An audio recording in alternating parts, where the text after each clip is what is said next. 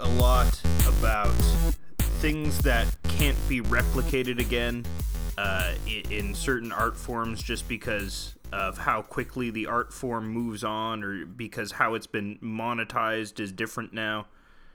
Last episode I was talking about the experience of playing a beat-em-up arcade game in the mid-90s or the late 90s when you couldn't get versions of those on home console. It was like you had to be a real computer nerd in order to work any type of emulation software. I don't know of any emulation software that existed in 1998, and at 8 years old I certainly couldn't handle it. So the only way that you could get the experiences, the full experiences of some games, some brilliant games that I loved, like the X-Men arcade game or the Simpsons beat-em-up game, was to, feed the fucking quarters into the machine.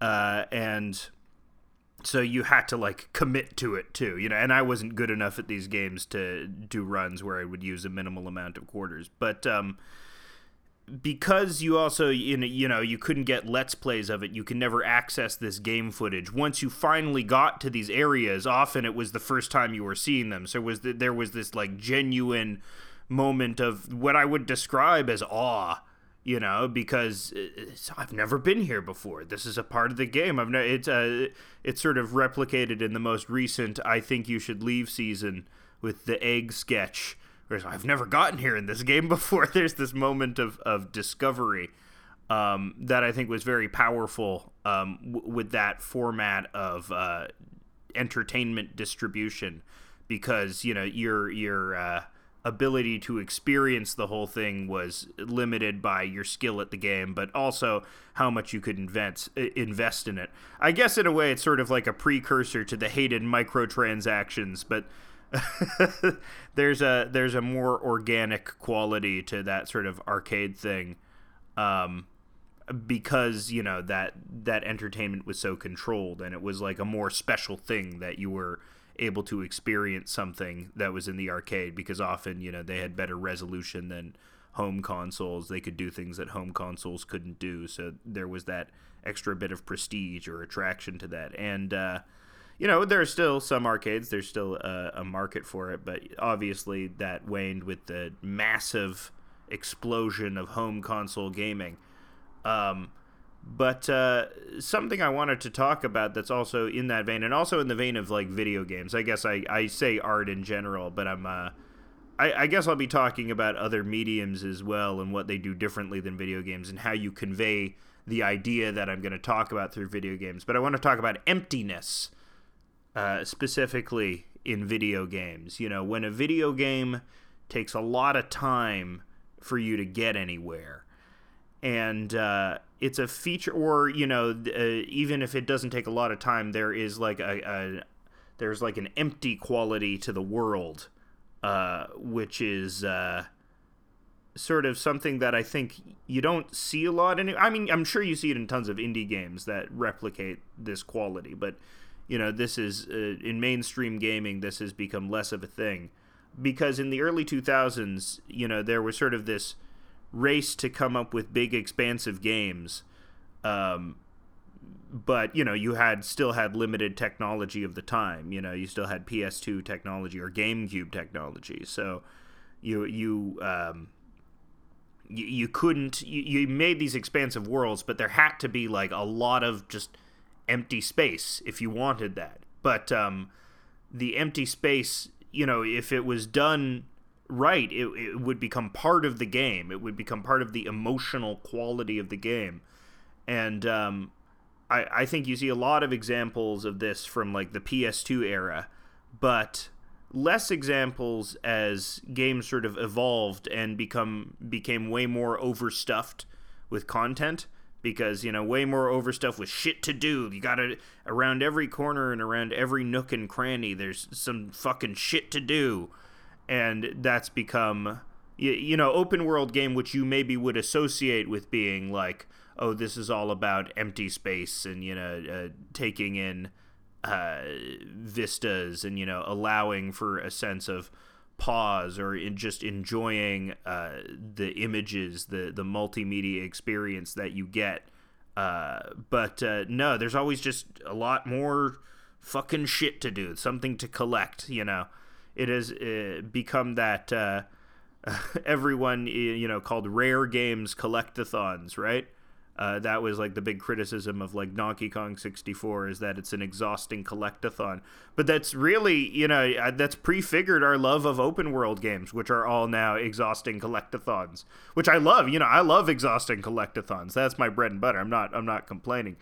But I think it's funny that we're in this era of open world gaming. We have, you know, stuff like Elden Ring, of course, and Breath of the Wild, and most recently Tears of the Kingdom. But even though they are these like big expansive maps, they lack that real sense of emptiness that games just had to have in a previous era due to hardware limitations.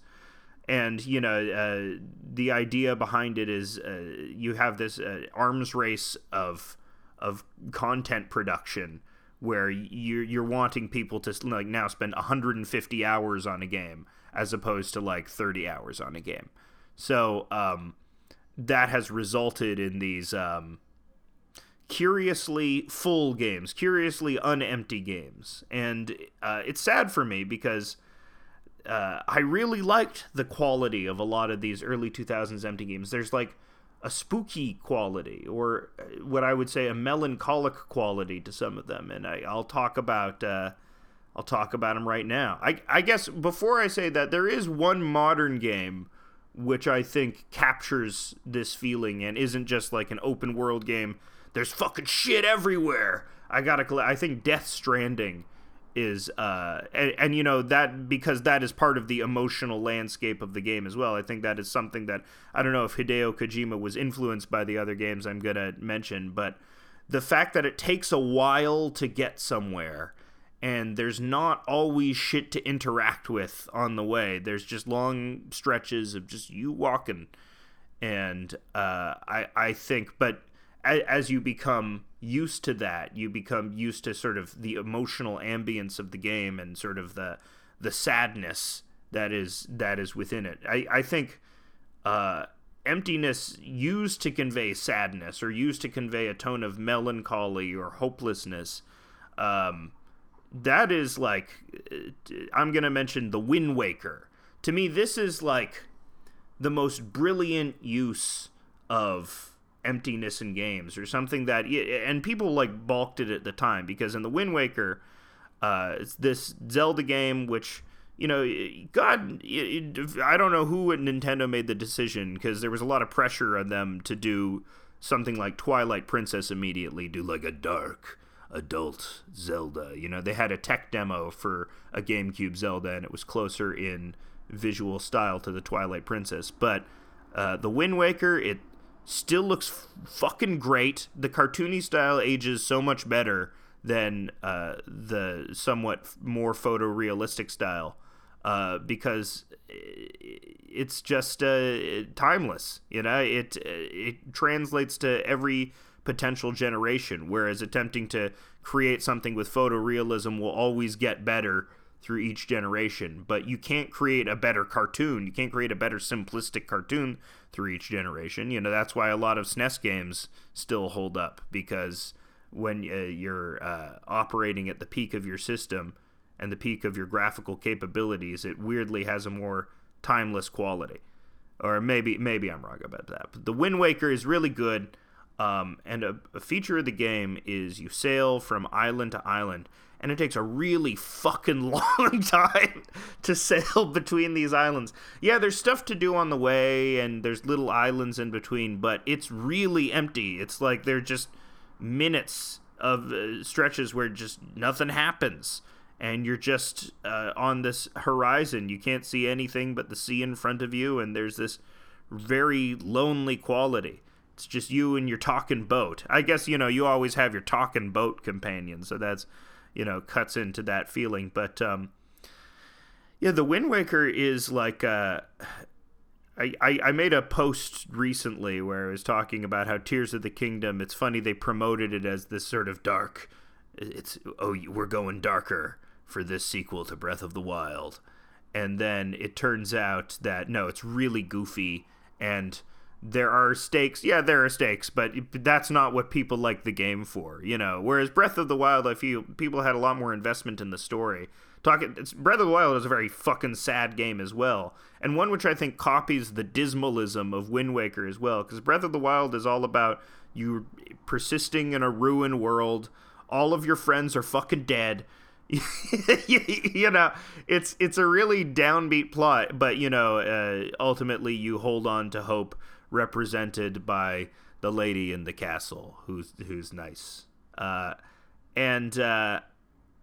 We also have that sort of dismalism in Wind Waker as well, where this world is not what it once was. You sort of occupy the narrow spaces of civilization after an immense calamity. Even, Ganondorf, his motivations in this game are sort of different, where he's an unrepentant tyrant and basically heavy for, Link to the Past, Ganondorf's not in Link to the Past, it's Ganon, but it's always, it's a pig guy, or then they introduce Ganondorf with the uncomfortable weird Islamic associations in Ocarina of Time. It's fine. If you don't know, in Ocarina of Time, for some reason, a lot of the Gerudo stuff, who seem vaguely modeled after Arab cultures, they also included the star and crescent moon that is sort of associated. And I don't know if they meant anything by it, but that was a minor controversy in the game. But, I think, being generous to Nintendo, I don't think Ganondorf is supposed to be a racist caricature. But he's very one-dimensional in Ocarina of Time. He wants power. He's Triforce of Power. He's a bad guy. There is stuff to be explored. He's the only man in a otherwise society of women, which is interesting, but it's not an aspect of the game that it really explores. But in Wind Waker, Ganondorf gets this sort of just sad story about him. I don't remember the broad strokes of what his deal is, but it's not. It feels like a much more human version, or one who is sort of resigned to the dismal fate of this world as well. And, like Breath of the Wild, you, young Link, you are the beacon of hope, and you create the paths for the world to open up again, and for civilization to begin anew, and for Hyrule. And there's also Zelda's representative of that purifying light. I think this quality of empty space in the game underscores the sadness of it, underscores this is all, there are all these little points, little beacons of hope, but in this vast, unknowable, unforgiving, and fundamentally sort of boring ocean. But as you're sort of, and the music's good, the music keeps you interested, but as you're just going across this ocean, especially as a kid, the feeling was you zone out and you start to think about other stuff. Your mind starts to wander, and suddenly you've reached somewhere else on the map, and your attention is brought back to it. And to me, that sort of mimics the quality of, say, ambient music, or even going back to, even to be really pretentious and stupid and maybe obvious about it, one of the great modernist works that a lot of people are familiar with is John Cage's 433, right? And the idea behind that was, it's a silent piece, but no, the real intention behind it, or I don't know if I can ascribe intention to it, but the idea is you stop listening to the piano in front of you and you start listening to the ambiance of the room around you. Because, like all things, especially if you're doing a live performance, there is this dialogue quality to the art that you produce, where it's not just what you're playing, but also the reverberations of the audience, the little coughs, the little human moments, the the little fidgets that you can hear, especially when your attention is drawn to it. And then the same thing happens. Your mind starts to wander. It starts to make strange connections because this sort of long and slow and boring thing is being presented to you as something that you should pay attention to. And we don't usually turn our minds to that. We don't usually think about trying to pay attention to the, most boring stuff. Usually we reserve that for a type of meditation. But I think you can jog that feeling through artwork as well. And I think that was the quality that I really loved about Wind Waker, that I really loved about the huge amount of downtime between islands, was that it would have this 433-like quality where you would just sort of zone out and you would glaze over and you would start thinking about the vastness of it and the loneliness of it. And I'm sure, it was done because, you couldn't dot the landscape with like a million islands due to the hardware limitations of it, so you had to get really sparse. But you wanted to make this big-ass game, right? Because, you have to explore the limits of your system. Nintendo always had a desire to innovate as well. And, you can only repeat the same Zelda formula so many times before you start wanting to present it in different and perhaps even radically different ways. But I think, that is just a quality we're never going to get again, because if they made a type of Wind Waker today, there would be just so much more shit dotting the landscape, because that would be the expectation. There'd be an island like every little micro square of the map. There'd be something to do. And there is other stuff. There's a lot of fishing. Who doesn't like fishing? I think also because maybe there's a fear that gamers are more impatient now. This is certainly not true of indie games. There's tons of indie games which use this. I don't know any of them because I'm not a huge indie gamer, but I think people understand the quality of these types of games and have sought to replicate it in stuff that's more unbound from the studio system. But it's funny, and Breath of the Wild, absolutely, tonally, it is the most similar to Wind Waker. I've already said that. But what was great about Breath of the Wild is that it was this combination of every sort of past Zelda trope, but it presented in a completely new way. Like, the thing that I always loved about it is that it replicated the first Zelda, the very first Legend of Zelda game, where you could just walk to a screen and be suddenly very outmatched, and it's like, oh no, this is terrible. And in that, it captures that sense of danger, that sense that anything could happen, and really it does something to your adrenaline and jogs that feeling of actual peril, which I think was this great thing for Breath of the Wild to bring back. Whereas, Zelda games had become very linear for a while. Usually you wouldn't have to progress to the area with harder enemies until you were prepared to do so. But I love that quality. Yeah, it has the tone of Wind Waker. It has the imminent peril of the first Zelda game. It has the I guess, and the other thing it innovated was just, maybe just finding points on a map and doing puzzles, maybe that's enough. Which then every open world game, including, Elden Ring, really, really took to heart and started copying. Enough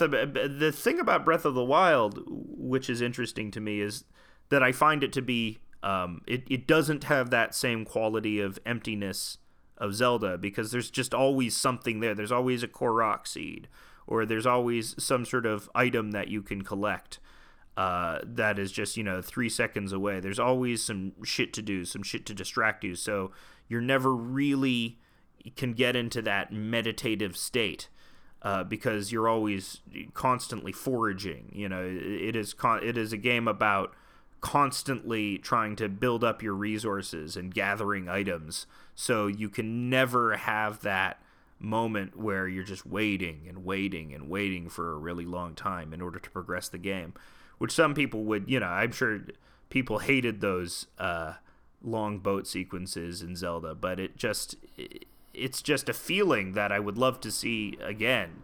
in maybe more mainstream games. But I can understand why it might not be as popular. Speaking of a dismal world, I think right on the cusp of when you started just seeing more shit in the games is Dark Souls. And, Dark Souls is kind of a similar plot to Legend of Zelda. Something has happened that has ruined the world, and the world has died, and you're sort of left fighting amongst the pieces of the world. And there's some lady who's going to help you become stronger, or is the beacon of hope. In Dark Souls, it's the Fire Keeper, arguably. There's sort of that false version of that in Guinevere as well. But there's a lot of empty space in the first Dark Souls game, which is what I like. There's a lot of times where you just have to walk across a very long thing, especially in Anor Londo, which was obviously the big graphical set piece of the game. Everybody loves Anor Londo. Everyone loves Ornstein and Smaug. But there's that sequence when you're progressing from the first bonfire you get in Anor Londo, in that little room with the other Firekeeper, and you're going across the bridge. You have to fight a gargoyle, but that bridge is really fucking long, and you can cross it a few times, like if you're just playing casually, and it really takes you a long time to get to the other side. And there are no enemies once you defeat the gargoyle, so all you can do is just walk and look at the world around you, which I think was sort of intentional on their part, is because we put a fuck ton of work into this goddamn elaborate European city. You better look at this shit,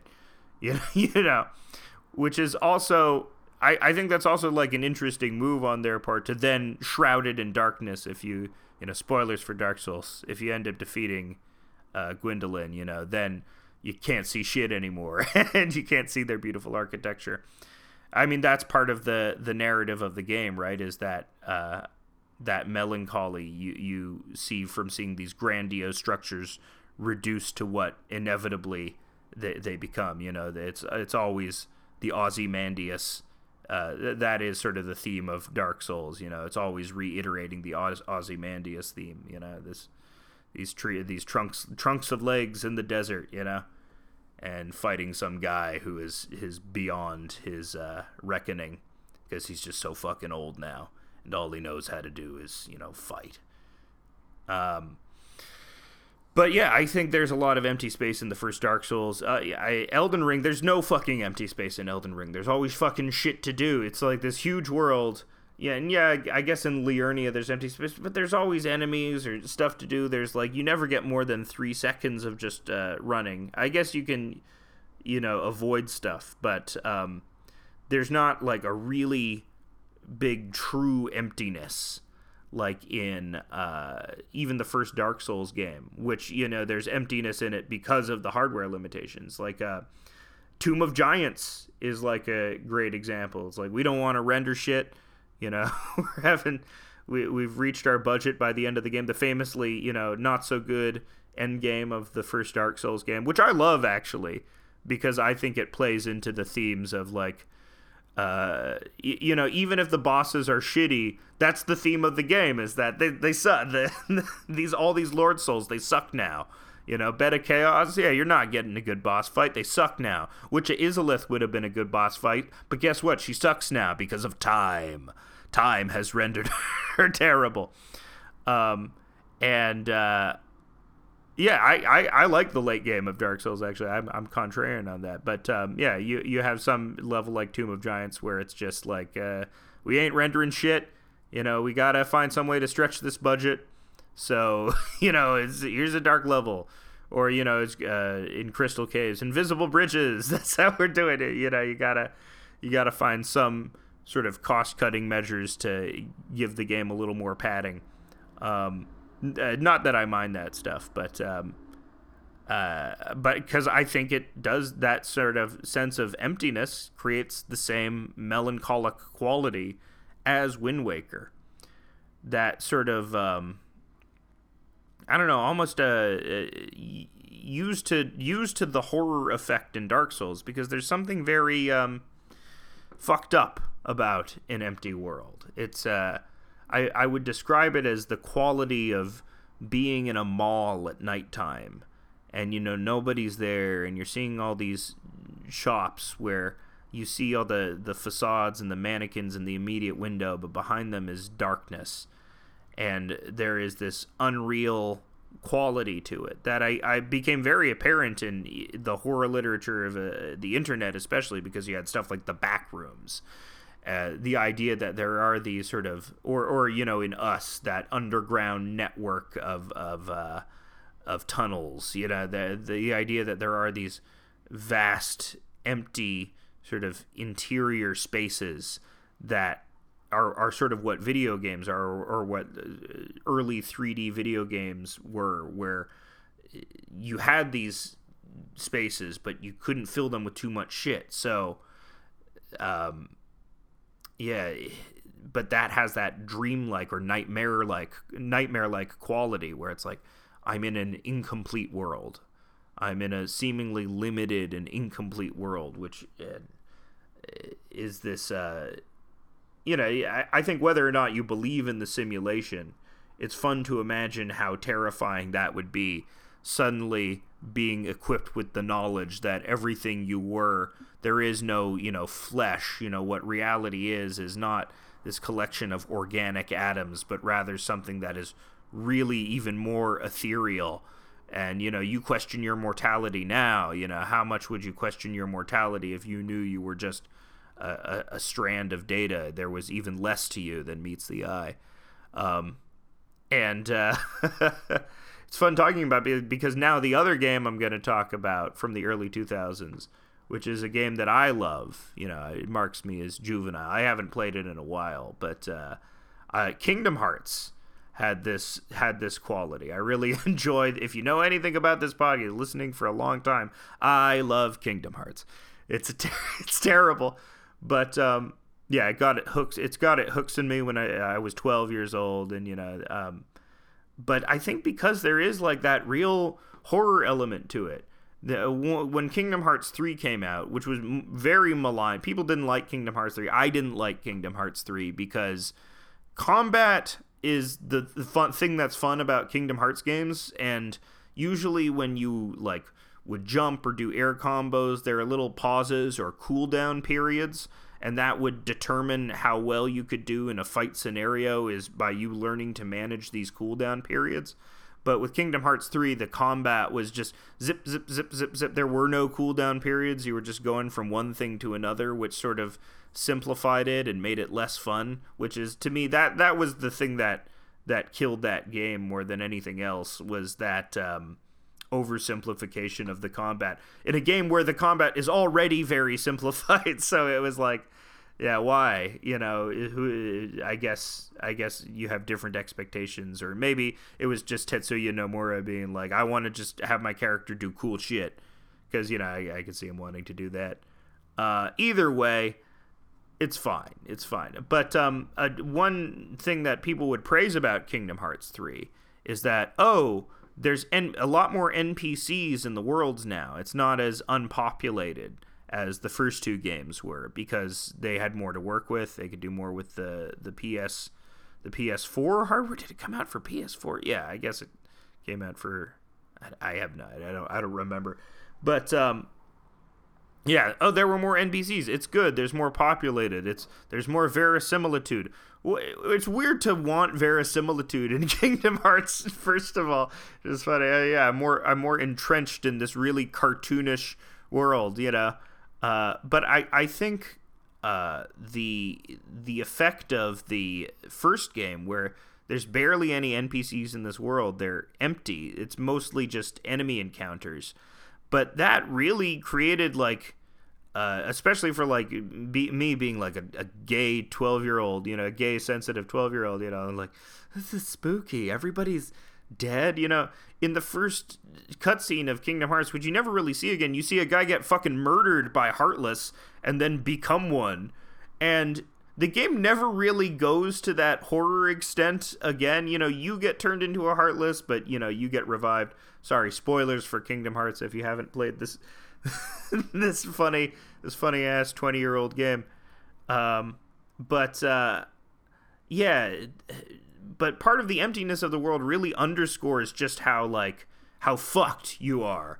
The Heartless have taken over. You have these small patches of civilization, but they're just infested with demons as well. Demons that don't die, that you have to constantly be routing out because they respawn, and so it is this real horror scenario. And not only that, you go to all these familiar Disney worlds that you saw when you were a child, and all of them are being routed out by these demons. All of them are empty, and the only people that are left are sort of these characters that we have in our memory, these powerful IP characters, but they don't seem to be noticing that the world is being harrowed or emptied out. I mean, they eventually come around to it, but it's this theme of depletion, the world is slowly dying, or every world is slowly dying, and you don't notice it happening around you. And that created a really cool emotional effect, I thought, because you didn't have NPCs, because of the limitations, because the hardware, you just couldn't render them. It had to go with this emotional tone of emptiness and loneliness in like a same but different way than the Wind Waker and a lot of the games at the time. I think that's something that eventually in Kingdom Hearts 2, it's all about you living in a simulation. It starts out you're Roxas and you're living in a simulation, and sort of, really,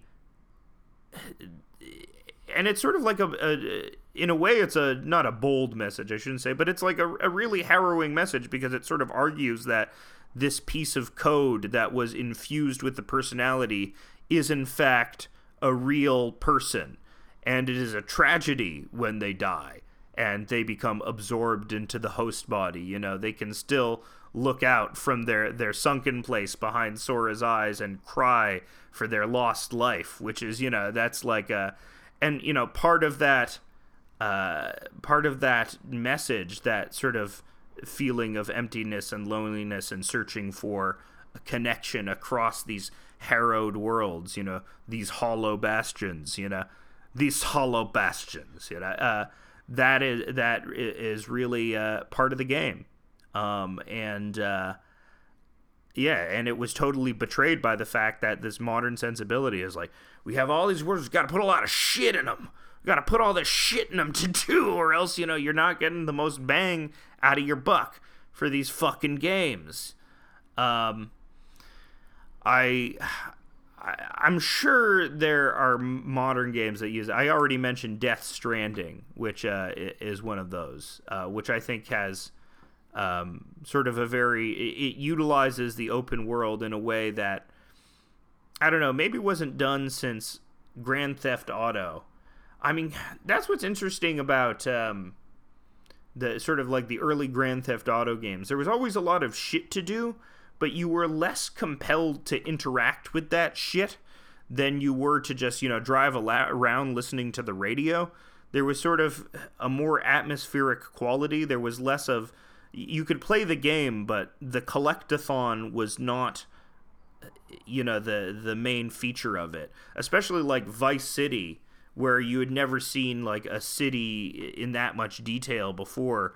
Like, what you would want to do in the game is just sort of drive around listening to the funny radio and shit. And I feel like the games became a lot more incentivized on, overstuffing itself with content and, in a way losing some of that. I mean, there is a lot of empty space in GTA 5, but, there is no, I would hardly describe those games as sort of like melancholy or trying to evoke that feeling. If maybe, there is sort of, if I would say there is any quality to the GTA games, it's funny that they have these intense crime plots, but they're relaxing. They're like chill games, you know? You ride around in your car listening to stuff, you commit crimes, and there are no consequences. You're humorous, they're often very satirical. It's like, to me, like, if the emptiness is utilized in any way in those games, it's about inducing a sense of sort of almost like Walden-like well-being, this Thoreau, like, oh, you're reveling in the nature and the majesty of this world. And it is especially fun because there are no true consequences to your actions. So you can really, you know, you have that feeling, that unbound feeling, which is, you know, counter to the way that emptiness is used in the other games that I've mentioned. Emptiness in those other games is sort of used as a horror element or as an element to underscore a sense of just lack in the game, which they had to lean into. So, yeah, it can be used in many different ways, is I guess what I'm saying. But I like the way that it is used in the Kingdom Hearts or in the Wind Waker, because I like it when you have these cartoony games that have this, you know, deep sadness to them. There is this really deep core of sadness to these surprisingly, like, oh, Goofy, you know, Donald, Goofy, because it's all about how, you know, your friends come under the thrall of this time-traveling groomer, and your only thing that you can do is just sacrifice your body in order to stop it. You know, you have to purge yourself in order to get rid of it all, in order to stop the world from being harrowed. And that's like, it's a fucked up thing. Sora, of course, is Jesus. You know, he dies for everyone's sins. I actually sort of, you know, I didn't mind how, spoilers for Kingdom Hearts 3, but I didn't mind how the story ended in that way, that the whole story is just you ungrooming your friends, progressively getting rid of Xehanort's influence over all of them, and then finally, you know, using what life you have left in order to purge that evil from the universe eventually. Because, you know, lots of games there is no, like, in a game that's aimed at a very young audience, you wouldn't think that, oh, the protagonist dies? He dies? Oh my god, that doesn't usually happen. Especially in this game, which has fucking Donald and Goofy. Gorsh, Donald. he died for our sins, Donald. Yeah, they should start a religion around Sora in the Kingdom Hearts universe. They should have Sora crucified. Everyone wears crucified Soras around their necks. That's funny to me. These Kingdom Hearts jokes. What, you're not laughing? You're not laughing at this pithy Kingdom Hearts humor?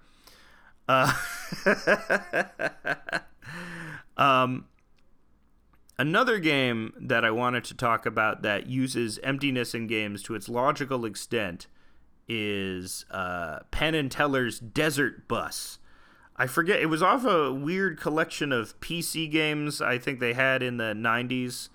And there was one that's very famous because it's often considered, you know, Penn and Teller, just through fucking around, made one of the best experimental video games of all time, which is Desert Bus, where the goal of the game is you need to ride on the highway from LA to Las Vegas, and which is a famously punishing stretch of highway because it's really boring and there's nothing to do, and it's the same flat desert landscape all throughout it. There's like very funny joke in Swingers where they're talking about, yeah, let's drive to Las Vegas, and they're all in LA and they're like gung-ho and they're like cheering for the first, you know, first bit of it, and then it cuts to them just exhausted going in this highway with this very samey landscape. And so Desert Bus, what you have to do is you have to ride the bus through the desert in order to get to the gig. And then you can't just put it on autopilot, though. You have to keep turning the wheel periodically to the left or else you will crash. And you just do this for 6 hours. And you get to Las Vegas, and then what's your reward? Then you have to go back. And you do that. You drive for another 6 hours. And I think inadvertently they created a game that was a very early commentary on ludonarrative, and the effect that a video game can have on you, the emotional quality of inducing that boredom. And I don't know if anyone ever completed Desert Bus. I'm sure somebody has. I'm sure there's like Desert Bus long play you can look at on YouTube. Someone should do a speed run of Desert Bus, which I guess is impossible because it's a 6-hour long auto scroller. Yeah, they should just do a Desert Bus charity stream. That would be good, actually. Like, you could do that for 12 hours. You could complete that. It'd be funny if you crashed like 4 hours into your Desert Bus charity stream.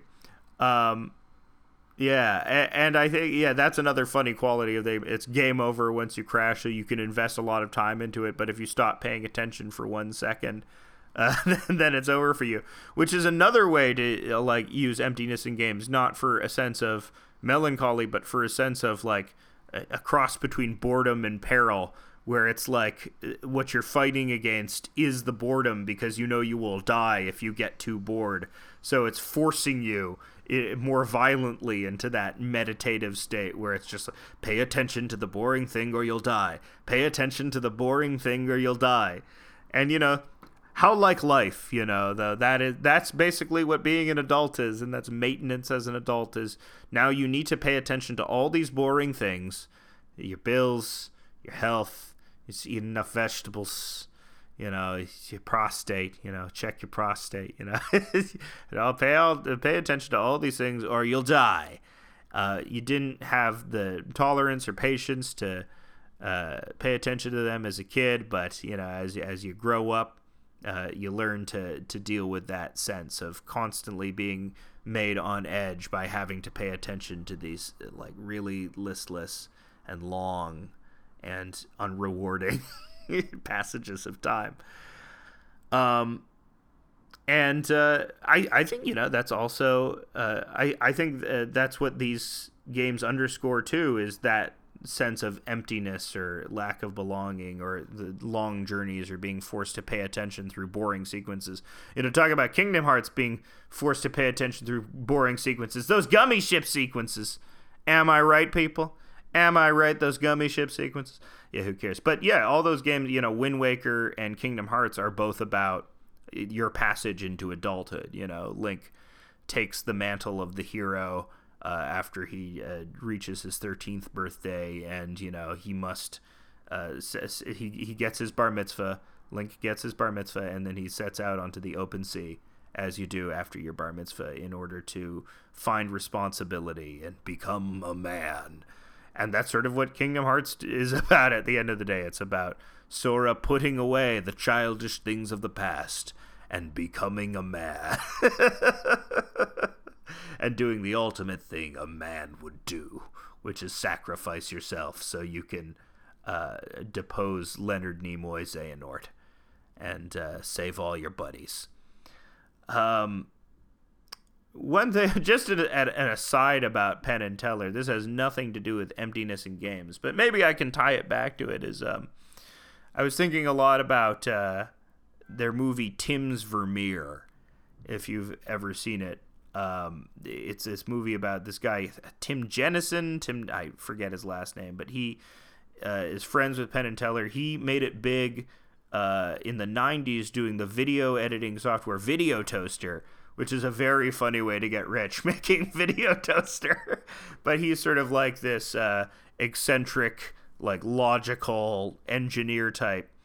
And he had this theory about Vermeer, and how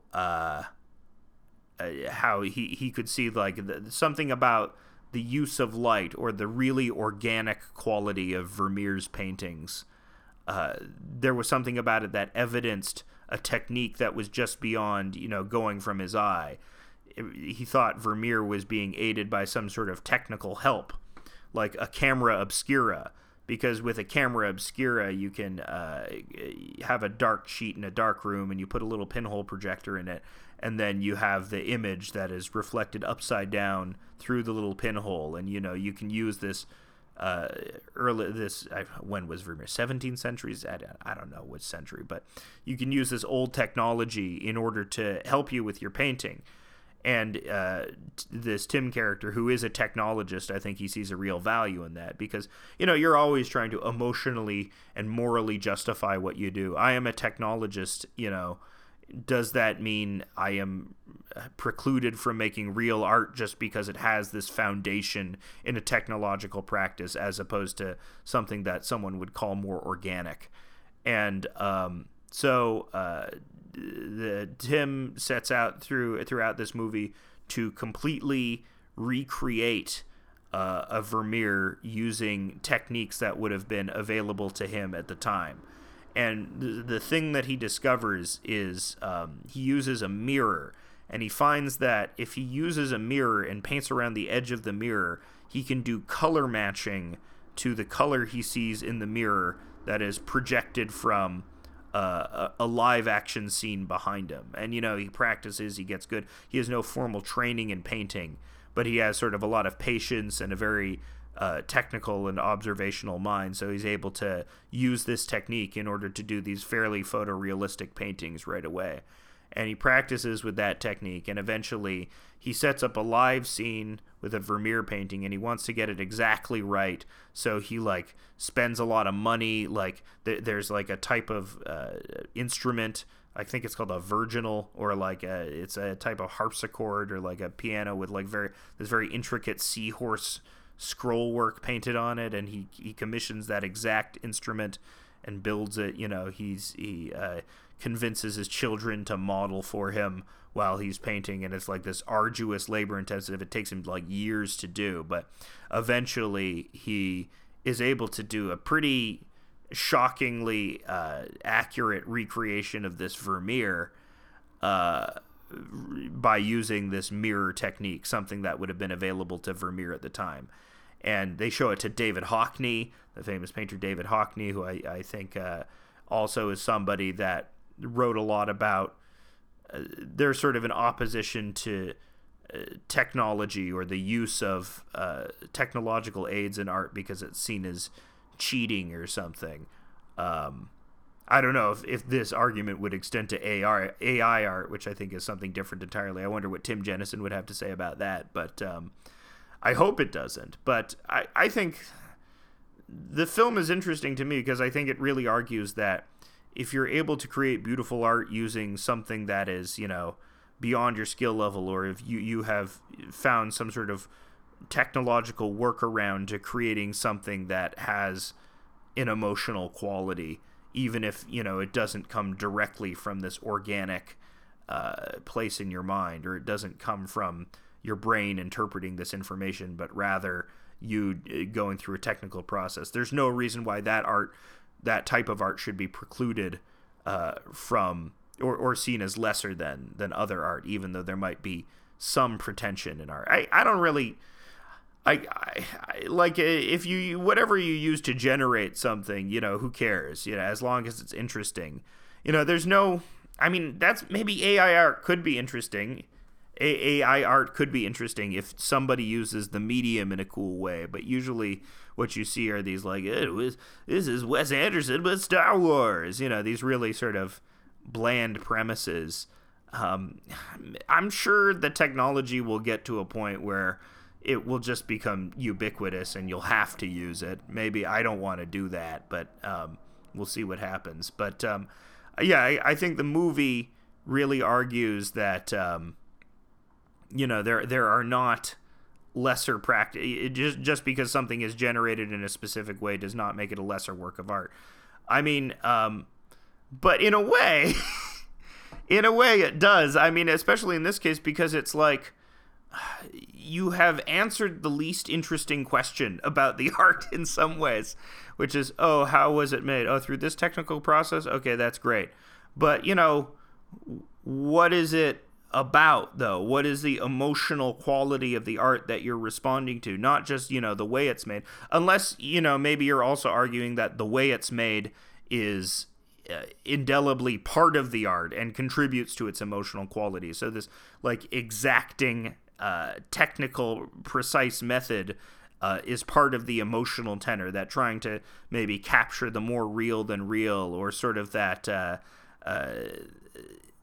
the ability to really get at something in this photorealistic way is itself an emotional exercise, because it is wanting to be as truthful as possible to this fleeting memory, even though, you can never be possible to this, fleeting moment of time that you're depicting, because the thing took you a million years to do. And, in depicting this fleeting moment of time, it is very artificial as well, which is, a funny quality of that. But it's like, you could have used this technique to do your own art, but, you copied somebody else just as like a proof.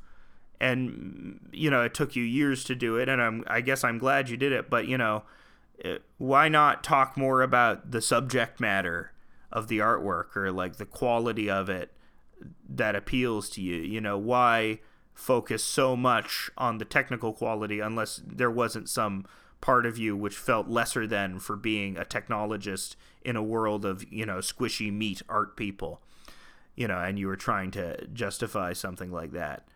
I guess I don't necessarily disagree with it, but, there is no reason why technological practices could preclude you from making good art, but it's like, I don't care about that. It's less interesting to me than what is the art about? What is the quality of it? What are you trying to convey? What are you trying to communicate? Which in this case, I think takes a back seat to, how was it made? Which is a great question, a question you should ask, a question which is relevant, but is always less interesting to me than what's it about, And I think, of course, a technologist would be more interested in how it's made than what it's about, of course. And I think, Penn and Teller, these sort of pragmatically minded libertarians who go through, whose like whole act is about going through the process of magic, of course. In a way, they present magic as a type of, organic technology in a way. Of course, they would find pause in this message too, that, how it's made is just as important as what it's about. And, I guess, in some ways I agree with them too, because I'm arguing that how these video games were made, just because they had hardware limitations, because they had empty space, I'm arguing that how it's made is what it's about. So maybe they're right. Maybe Tim Vermeer is correct in that you can never divorce these things. The question of what it's about is also informed by how it's made and what limitations it's operating with, and its technical abilities. So maybe I was too quick to judge Tim's Vermeer. But also, like, I would be interested in, like, what does Tim think is interesting? What would he choose to depict? What image would he want to choose for himself that he thinks is worth devoting enough time to showing, Because Vermeer wasn't basing that off anything. He chose that image. Why did he choose that image? What was he trying? To me, that is the more interesting question, usually. And I think to push back on what I just previously said, how it's made informs that, but it is not equal in stature to thinking about the ultimate emotional communicative quality of the work, which I think is the primary thing that art is about. And everything else sort of yields to that primary mode of analysis. What I would also say, in terms of how it's made versus what it's about, is that there's this moment in Enter the Dragon, the Bruce Lee movie Enter the Dragon, where he repeats an old Buddhist saying. He's teaching a student, and the student is not performing up to Bruce Lee's quality as an instructor. We've just seen a fight scene with Bruce Lee, and we see how he fights, where he's like really expressive, and there is a huge amount of intensity behind his eyes as he fights. And that, supposedly makes him a better fighter as well, because there is, as he goes on to say to a student, it needs emotional content. and his student then displays anger, but then he says not anger, but emotional content. For some reason, he delineates between anger and emotional content, because when he says emotional content, he means when you're doing some art or you're putting intent behind something, it has to contain every emotion all at once in order to achieve that sort of like holistic good shit that you want out of art. And then he repeats the Buddha's saying, it's like a finger pointing at the moon. Do not focus on the finger, or you'll miss all of that heavenly glory, which I think in its original interpretation was meant to say, if you focus too much on like the technical interpretation of teachings in Buddhism, you will miss out on the greater nirvana ahead of you, because you have become too mired in these sort of minute details. And to me, that's sort of what I think about the Tim's Vermeer argument as well. It's like, yeah, you should care about the technical ability, but it's a finger pointing at the moon, you know. You ultimately, the moon is more interesting. The fingers, you know how to get to the moon. That's good. That's good. You see the finger and you know how to get to the moon, but also watch the moon. Watch the goddamn moon.